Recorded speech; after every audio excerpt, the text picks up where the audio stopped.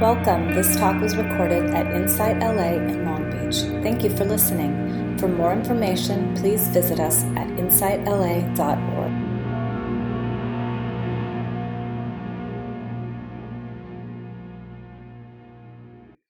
So welcome, everyone.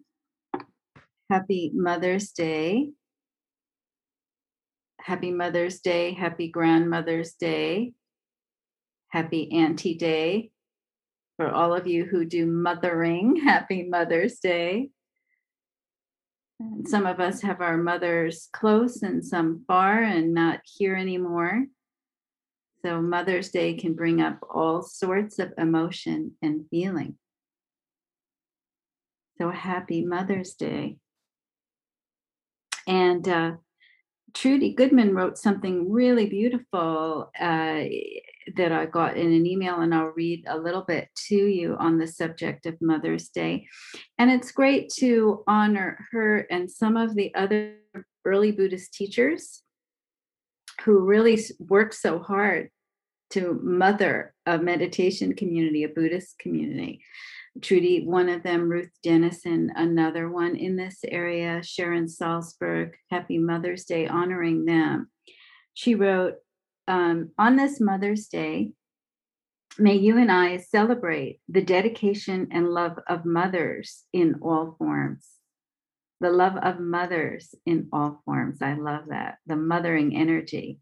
May all the moms who are facing hardship, struggling financially, incarcerated, detained, or serving on the front lines find some rest, solace, and practical support. May each of us, in our own way, honor the life-giving power, courage, and spirit of mothers everywhere. It was very beautiful to me. So today, the topic of the talk is intimacy and the path of meditation, moving a bit away from Mother's Day subject. And what I want to start with is something we all know very, very well, which is what keeps you off of the cushion is worthy of your attention, right? It's not so easy to have a meditation practice. All this week, I kept running into people and talking to people about their difficulty having a regular meditation practice, something that you do every day for a period of time. And certainly we have really tried, Casey and I, and Dawn and David and several others, to give our community a lot of group time to sit every day, early in the morning, late at night, right? We're all joining together to sit, and you're invited to sit. But it's difficult. It's not easy. And I've heard that all week from people struggling to sit. And in Vipassana meditation, of course, we have this formal list. We have a list of all the things that make it hard to sit on the cushion and sit still and dedicate yourself to that time of meditating. And they're called the hindrances. And basically, what we've learned from these early Vipassana teachers, that the same things that troubled people thousands of years ago are still here today. Nothing has changed. And these same things affect everybody in the same way. So what I thought I'd do is list some of these things. So you can be relaxed about this and rest assured that thousands of people are in the same sorry state that we are when it comes to the hindrances, these things that keep us off the cushion and keep us out of a concentrated practice. We're with thousands and millions who experience it just this way. So I was hoping, Dawn, maybe you could put that in the chat, the list of hindrances as I go over them and say them. So one we call sloth and torpor, sleepiness. falling asleep on the cushion, being tired, being drowsy, right? We all suffer with that. And I've heard that complaint that we all have to work through that sleepy, falling asleep quality. And it isn't so bad to be sleepy on the cushion, because it is a sign that the mind is relaxing and slowing down, and thoughts are slowing down, and concentration is arising up. Only the mind doesn't know, it's not used to a concentrated state. And it references to falling asleep. When you fall asleep, you let go of your thoughts and relax, and then you fall asleep. So the mind will sort of pull you into sleep out of habit. And then we learn to work against that. And there are things that we can do on the cushion to begin to observe the sleepiness, on the tiredness, and not fall into sleep. So that's something that stops people, is being tired. And sometimes we're tired and we just do need to sleep and then come back to meditation. The other is doubt. Oh God, this time I have so many things to do. It's not worth it. Let me just get on with my to-do list. Let me just get stuff done. I can't sit anyway. These thoughts are not going to stop ever. What's the use? I'm not a meditator. It's good for some people, not good for me. I give up. It's okay. I have other things that I like to do. I feel good when I'm playing tennis or swimming. That's close enough, right? So there's doubt for your effort. Why should I bother? And certainly that gets us not to sit on the cushion. And then there's the bucket of, it's called aversion, ill will, anger, or hatred. And I did put this up on Facebook, so you can go on Facebook and look at that. And I'll come back to that. It's just this negative state. I don't like my mind. I don't like my racing thoughts. My body aches. The room is cold. I'm hungry. I'd rather have more coffee. It's aversion to the present state. And then on the other side of it, there's desire, clinging, and craving. And I have that a lot. A lot of times when I meditate, my coffee is next to me. And I spend a lot of time in my meditation craving to sip the coffee and stop meditating. I can smell it. And then my hand wants to reach for the mug and coffee meditation instead of meditation. There's restlessness, worry, and agitation. I'm just too agitated to sit. I've got ants in my pants and I want to dance, as we say. We're just can't stop moving around. And so these are the five. And Ajahn Tejaniya, a great contemporary teacher of our time, says, make friends with these hindrances or they'll keep hindering you. Get to know them. So when I have doubt, and I want to talk about that in the mornings, I very often like to read from meditation teachers and just get the mind to settle down and get inspired to sit. So I keep a lot of books and quotations near me in meditation. That is one way that when my mind doubts, why should I spend the time doing this? I do read a little bit to quiet that doubt. And it always comes up, even after 30, 40 years, right? It's always like, I should skip it today. Oh, why not? I don't feel like it. That's always there. So this is from Thich Nhat Hanh, who is enlightened. According to the Buddha, everyone has the seed of enlightenment, or Buddha nature. That seed of enlightenment is present not only in humans, but in animals, plants, and minerals. Man is made only of non-man elements. And since man has the capacity of awakening, non-man elements have the capacity as well. Awakening just needs the right conditions in order to reveal itself completely. Buddha nature is not an abstraction. It is the capacity to be mindful, concentrated, understanding, and compassionate. And if we have the time to come back to ourselves, to practice mindfulness, and to develop our concentration, we can touch the seed of enlightenment that is inherent in every one of us and help it grow. When I was a novice, I believed that it's very difficult to become a Buddha, that it takes many lifetimes. Enlightenment is not a matter of time. You cannot talk about enlightenment in terms of months or years, because enlightenment can come in an instant. Practicing mindfulness of breathing and mindfulness of walking, we learn to let the Buddha breathe for us, to let the Buddha walk for us.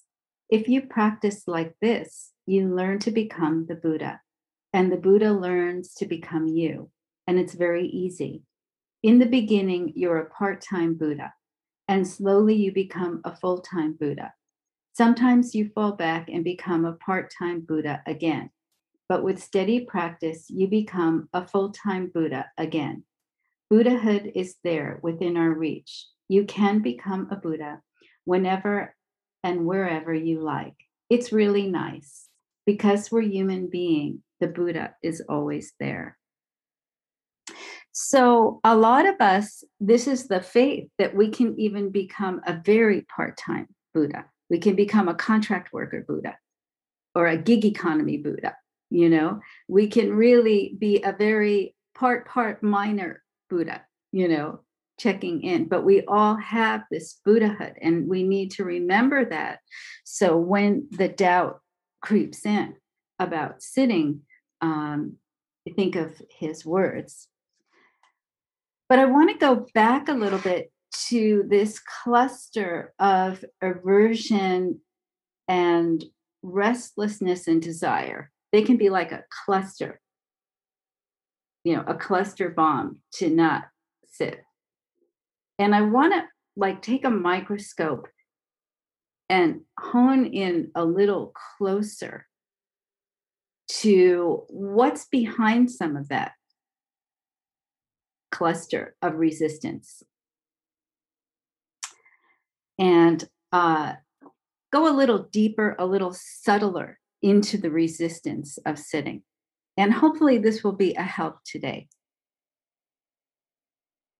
So we are truly social creatures, which is why I am so grateful for Zoom, because I don't know how we would all be mentally and emotionally without Zoom during this pandemic. And we really do crave contact. We want to be seen. We want to be known. We need touch and holding. We want to be understood. We want to communicate deeply. We need the eye contact. This we know is really good for the brain. You know, it's important, the social contact, so important for our mental, emotional, and social health. And certainly we're very concerned about kids who, during this pandemic, who are getting so much less peer contact, and we're worried about their development and their social and emotional health. So this is critical for a human being to be healthy and well, is to have good social contact. And of course, the Buddha talks about this too in the form of Kalyanamitta, spiritual friends, that we need friends on the path. It's not something we do alone. And great teachers like Thich Nhat Hanh and Ashen Tejaniya, you know, they have monasteries and places where you do come together and sit. So this human mind, this brain needs the closeness, needs the intimacy, and there's a natural longing for it. And even good social relationships have been connected to longevity. They've discovered that one of the keys to old age is maintaining good social contact. So it's only natural that we crave this social intimacy, that we want intimacy and we want closeness. And I know the 7 p.m. sits, particularly, we really enjoy that time after sitting and after hearing meditation, where we could just listen and share about what's coming up and mindfully. and share the contact with each other during these times where we're more isolated due to the pandemic. And this could have been, for many of us, a very lonely year, a very difficult year. And loneliness is a real problem. And, we even in our culture, we glorify relationships as we should, and we glorify intimacy. We're raised where we're taught that we can look for our soulmate and we can find that one. I think in Hebrew, it's beshert, that one that was just for us, in a kindred spirit. And if we search hard enough and look hard enough, and there's fate, and even some of us, if God is in the way, will be guided to that perfect soulmate that will understand us completely and meet every need. And even if we fight, that fight will lead to something great, and we'll be happy forever. The movies and films and the society has really fed this fantasy. And so we feel very often incomplete when we haven't thought that we found our soulmate. We haven't found that kindred soul who gets us. We just crave people getting us. We want to be gotten. We want to be known deeply. And I think we should be. I think this is all a healthy, wonderful part of human development. But do you notice sometimes that you can be in a relationship, a long-term relationship, a marriage? You could be with very close friends and still feel alone and lonely. You could be at a huge party filled with people who know you, a big family gathering, and still feel alone and lonely. You could be in a room or a building filled with people, in a workplace or a university or something like this, and feel lonely. So feeling alone and lonely is not only met by your social relationships. There's something inside that's alone and lonely, and that is not dependent on the people around you. And so very often we fill our mind up that we're aversive to feeling lonely and alone. So if you pause and just take a moment or two, don't stay too long, because you'll all leave Zoom, right? I'll depress you enough, right? But think of a time where you felt alone and lonely, and what that felt like in your body, in your emotion, in your thoughts. Go back to a time. Maybe it was as a kid, you were starting a new school, or you were at a party and no one talked to you.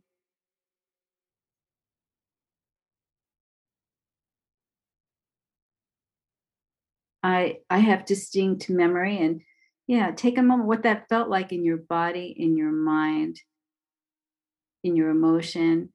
I have distinct memory of walking around Manhattan in New York with hordes of people everywhere, subways filled and streets filled, and feeling very lonely.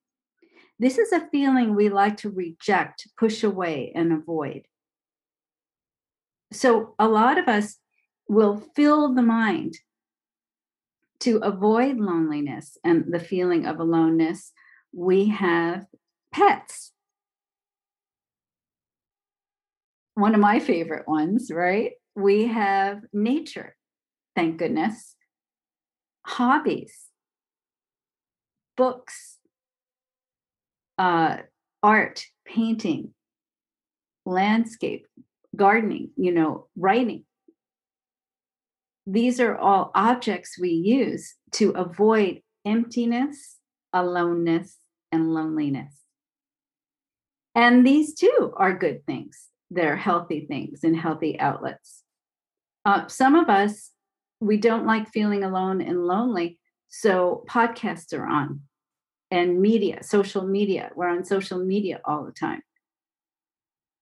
Or there's music going on, or we're texting constantly.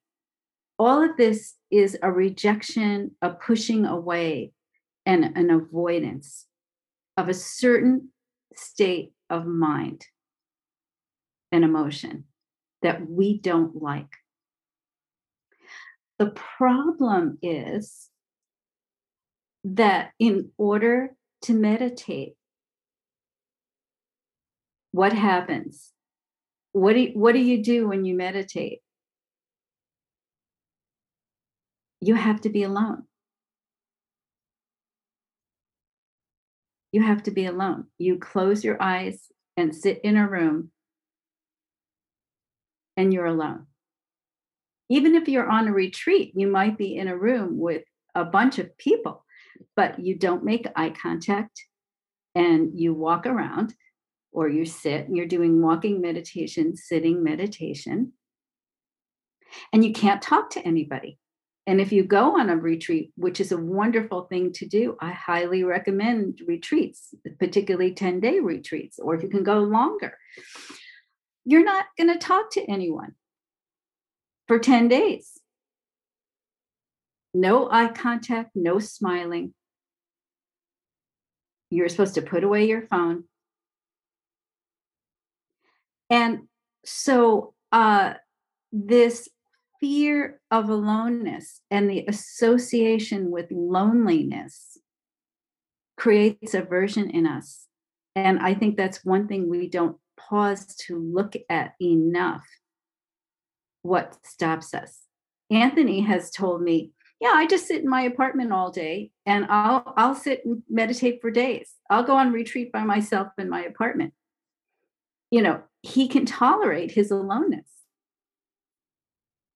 Right? He's not lonely, right? A lot of us, and I could say this is true, I don't do as well with home retreats. I have to really be part of a group, a Zoom group or something, because if I do it alone, it's like there's a part of me that wants to call someone.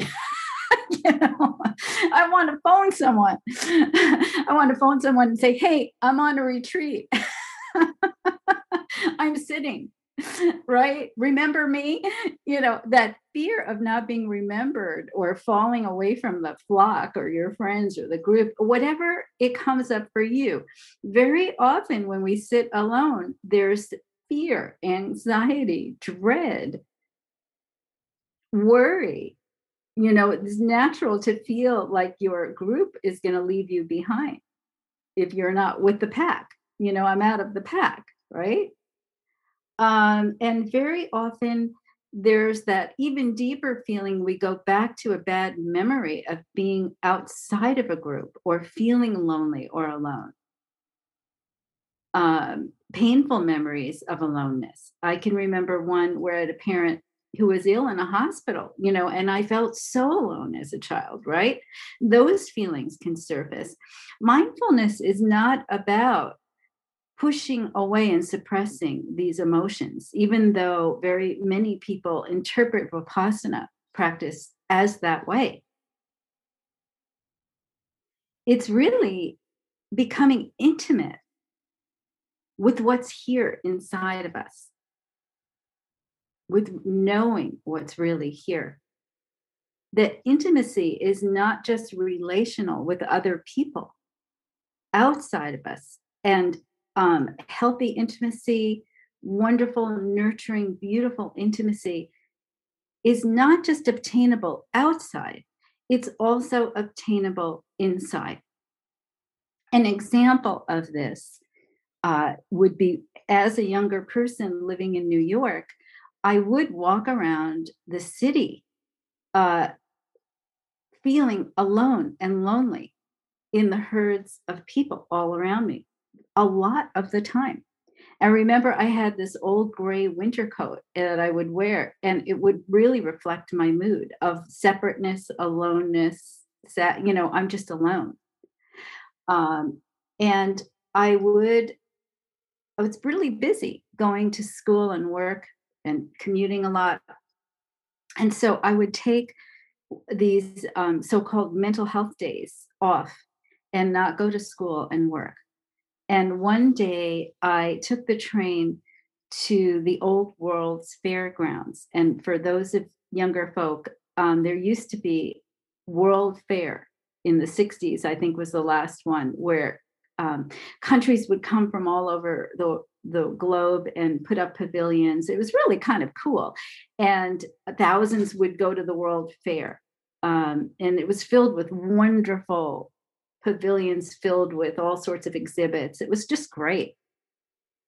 Well, the Old World's Fair in New York is a flat land with nothing on it, but there's this giant globe, big metal globe in the center. And then it's just barren, it's empty. I'm not sure what it is today, but that's what it was back then.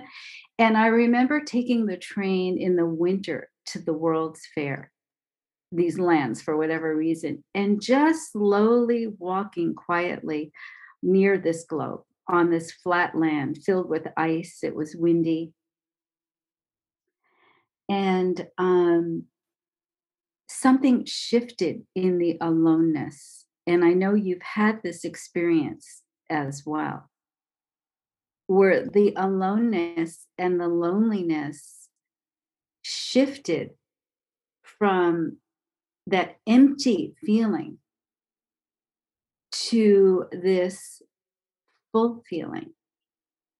There's something about the steps crunching on the icy grass and the wind blowing on my face, pushing my hat a bit, and the air around me and the quiet and the stillness in this empty park that began to feel quite full and sweet, alive, rich, heartfelt, joyful, ecstatic in a way.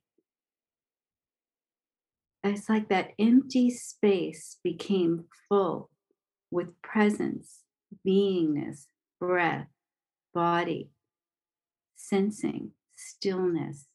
And the stillness became so sweet, so filled with love. I could feel that love in the heart all throughout the body and the land. And the boundaries kind of left. There was a oneness, just one, with the cold air, with the sky, with the earth, the crunchy snow, the boots. And that stillness became exquisite and radiant and full. Almost that complete opposite of empty alone. And so the suggestion here is that when we can discover the aloneness as a gateway or a doorway to a different kind of intimacy, a different kind of fullness,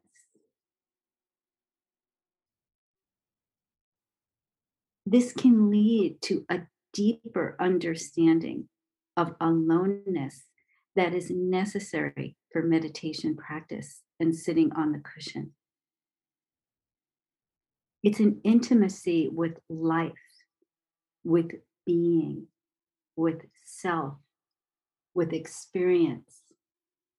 And when we face that aloneness and turn towards it and embrace it, it can open into stillness, silence, peace, gratitude, love. The heart can fill.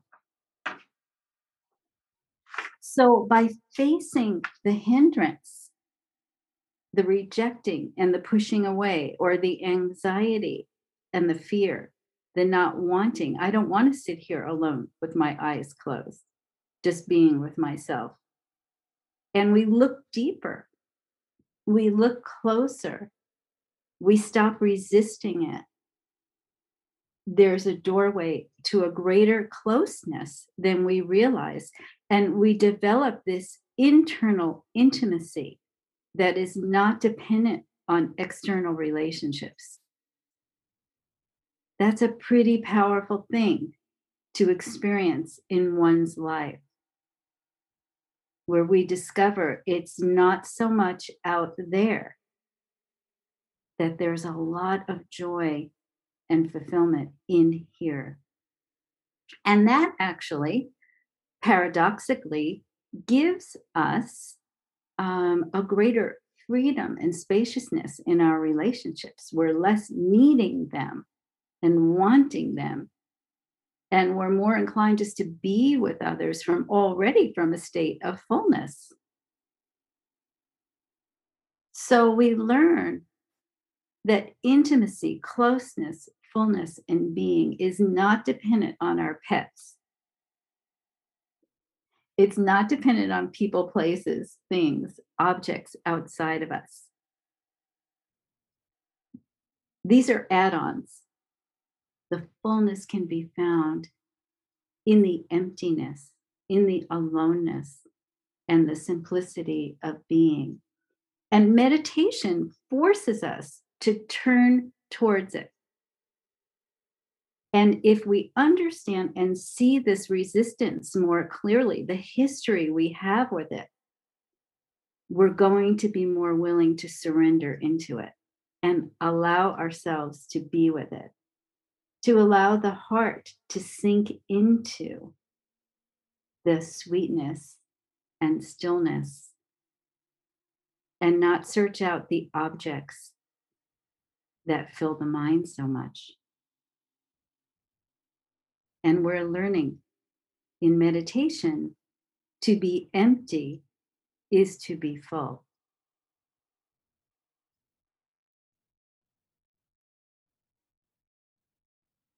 So, just taking a moment on this beautiful Mother's Day, our beautiful time together in community, the ways in which we practice this very difficult turn to emptying the heart, the mind, the body, to letting go of all the distraction, the busyness, the desire, the needs, the wants.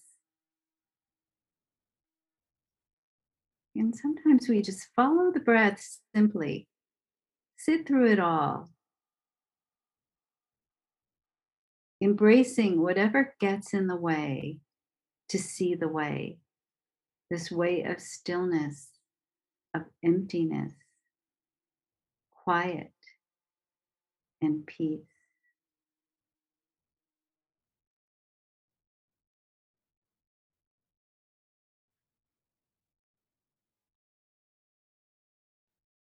And taking a couple of breaths here. I think it's good for us who are remaining, not too many, but if you would like to go into the breakout room. And I will say, Casey and I will be teaching a class on some of this on Thursdays at the end of the month. We go into the breakout rooms, and you're welcome to stay in the main room. I think John can tell us that if you don't feel like going into breakout room. But the question would be, how does aloneness or loneliness impact you?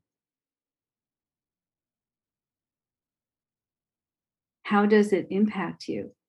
And has it been a barrier to your practice? Or whatever else you want to talk about on Mother's Day. You may want to talk about Mother's Day. I love that magical moment when everybody appears. It's like Zoom magic.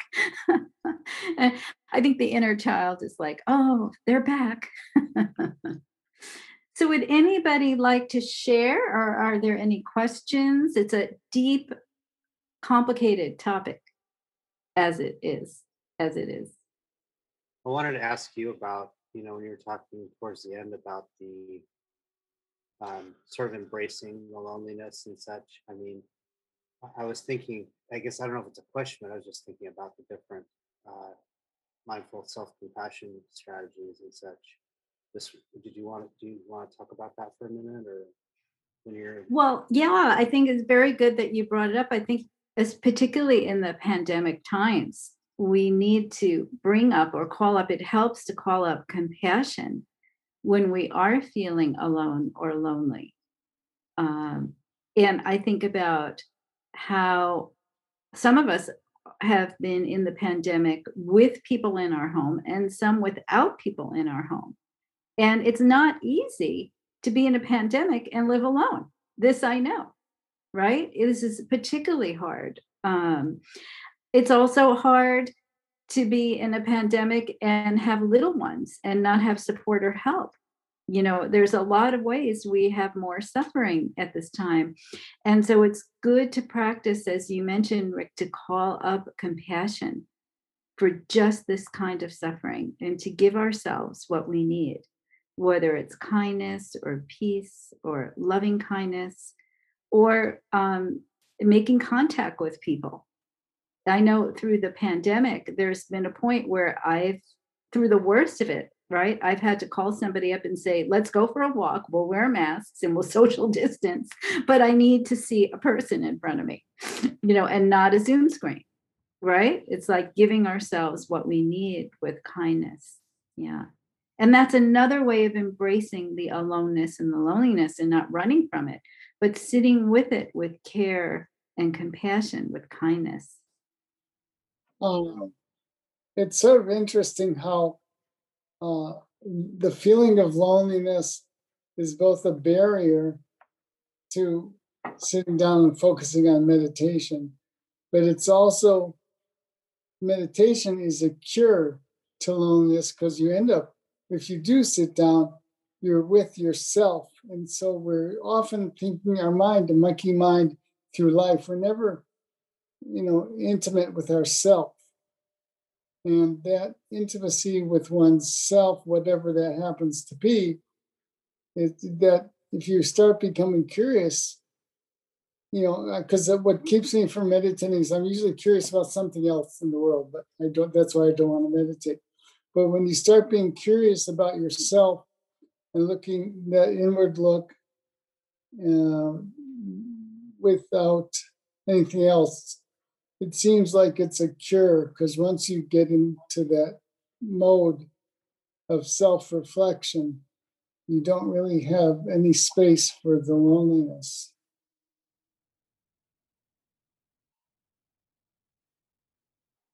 Thank you. Well said. Not always easy, but well said. Anyone else like to share or ask a question? I just want to thank you. I felt like your talk was really beautiful and very timely for me, because, as I've said in the past few times, I'm struggling to maintain my practice. And I feel like the only way I can, the only way meditation's really feeding me now is when I come on Sundays. It feels, it feels restorative. It feels productive. It feels like a good use of my time. And so for the invitation to look a little bit deeper at the hindrances and why they arise felt very timely and worthy of my contemplation. So thank you very much. Yeah, thank you, Wendy, for that talk. Oh, wonderful. I think saying like we come to the world, I was thinking alone, and then we die alone also. And then in the middle of it, it's just hard. I mean, outside from the intimacy with ourselves, that we're trying to understand ourselves, we cannot really be fully with others. As you were saying, in the parties you go in, I mean, people a room full of people, but you're alone. And in this time between coming and going into this life, we're alone most of the time.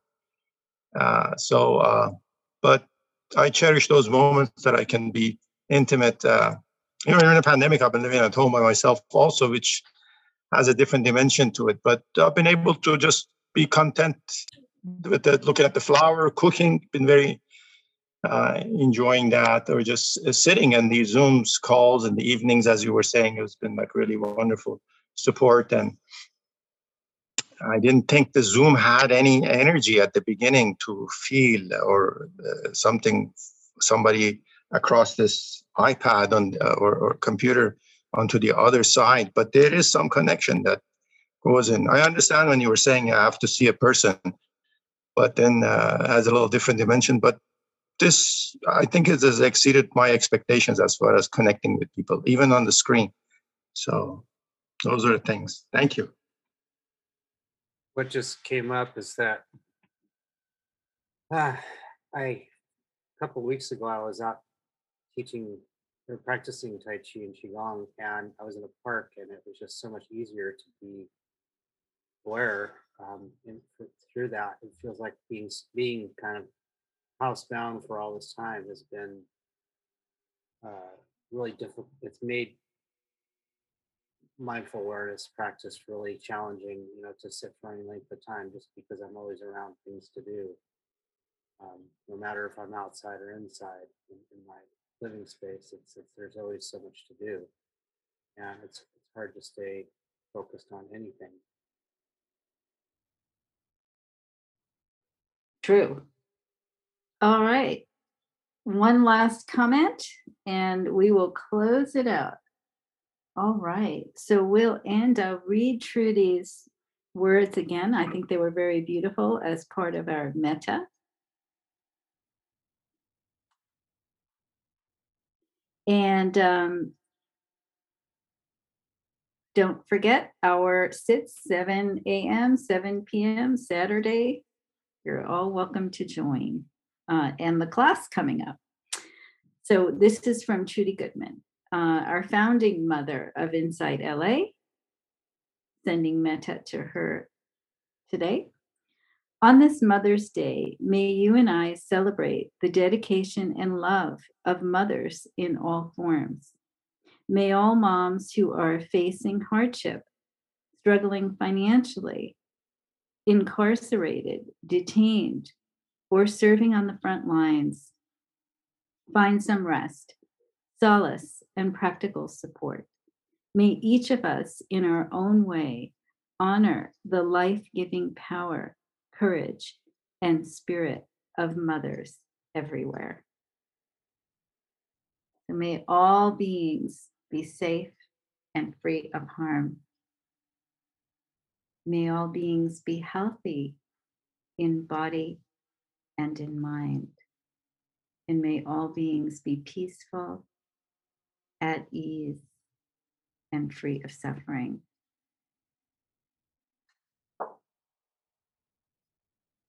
May all beings be free of suffering. Have a great day, everyone.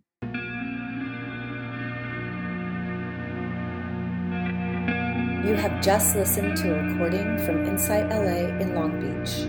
For more information, please visit us at insightla.org.